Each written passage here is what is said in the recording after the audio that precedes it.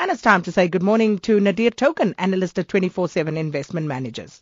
Good morning, Sakina, and good morning to your listeners. Now, Nadir, let's start by taking a look at Apple's results. The report, they actually reported a record third quarter set of results there yesterday. Yeah, Sakina, despite the very impressive set of numbers, the market seemed to be very unimpressed. So they were expecting much better numbers to come out. And in fact, iPhone sales fell about 1.5 million units short of what Wall Street had expected for the second quarter. So Wall Street pricing in about 49 million units of the iPhone sold during the second quarter. And the number came in at about 47.5 million iPhones. And we've seen iPad sales continuing to lag. And we see the market continuously skeptical about the launch of the Apple Watch. With Apple refusing to release the number of units sold since they launched the watch during the course of the second quarter. They haven't provided any sort of indication as to numbers there, and not saying much besides that numbers of the Apple Watch sold exceeded the same number for the iPad and iPhone when at the same time after being launched. So the market remains very skeptical about the success of the iWatch. But if we break down some of the numbers, Sakina, we see a 33% increase in revenues to $49.2 billion.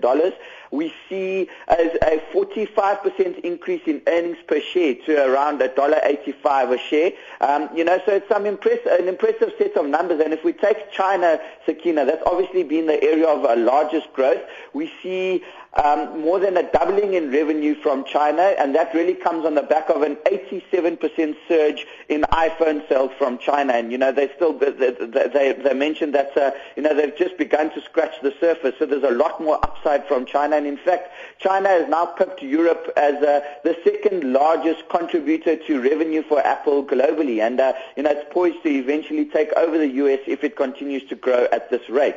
But all in all, Sakina, the market, it's such an interesting dynamic, because despite such an impressive set of numbers, the market is still punishing Apple shares in aftermarket trading, eroding something like $60 billion from Apple's market cap, with a share price declining simply because the numbers were not as impressive as what Wall Street had expected. And that's really become the story of the day for the US, is that we're going to have to see really impressive growth numbers to impress the market and to continue to see a stock rally. So all in all, Apple's an impressive set of numbers, but not good enough according to what the street was expecting.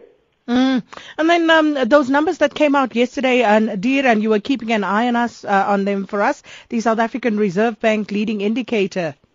Yeah, Sakina, I think this is an interesting one, because everybody is calling for an interest rate hike on Thursday, saying that inflation has begun to accelerate once again, and the US is talking about, the Federal Reserve is talking about hiking interest rates this year, as Janet Yellen testified to Congress last week. But I think it's not as clear-cut as that, and I think the leading economic indicator is yet another sign of the South African economy, which is in dire straits. We saw a 3.4% decline in the leading indicator year on year relative to this time last year, and we saw a 1.7% decline in the leading economic indicator of conditions in the economy in the future month on month from April to May. So all in all, we're seeing another indicator that the South African economy is struggling. And if we look at the 10 components of this index that the Reserve Bank calculates, Sakina, 7 of the 10 components contributed negatively, and only 3 of the 10 components contributed positively.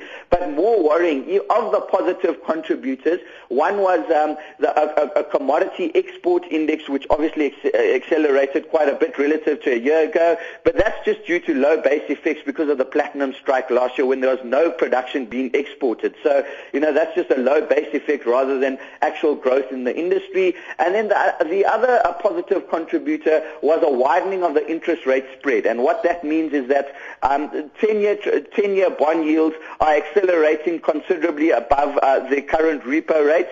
And that's generally, it would be positive if it meant that we're going to see faster economic growth in the future and the economy being able to sustain higher interest rates. But really, I think it's not pricing in higher economic growth, but rather the fact that the Reserve Bank's hand is going to be forced to increase interest rates because of our inflation dilemma. So all in all, not a great number, Sakina. And we may just see the Reserve Bank stave off an interest rate increase for one more meeting, or have a very shallow interest rate hiking cycle, because the economy, even according to their indicators, both lagging, leading, and coincident, is really battling. And before I let you go, just a quick one. I want your view on the Evraz Highveld Steel, the fact that they've halted production in South Africa. Yeah, Sakina, I think it's really testament to how the resource sector is battling. I mean, we've seen commodity prices coming under the cosh globally. We see platinum under $1,000 an ounce. We see gold coming under significant pressure, and iron ore, which is very material to the production of steel, has come off about 50% in the last 12 months. Now, we have to take a trip down memory lane to understand why Evraz Highveld Steel finds themselves in this position. Just after during the financial crisis, the Chinese government attempted to prop up economic growth by investing massively in infrastructure in their economy. So they built what we now refer to as ghost cities, simply to basically invest in infrastructure and stabilize economic growth within the world's second largest economy. So they spend something like $2 trillion on infrastructure spend, which is a massive number, which obviously demanded a significant amount of commodity or resource demand, and a significant amount of steel, which is the business Evraz Highveld is in.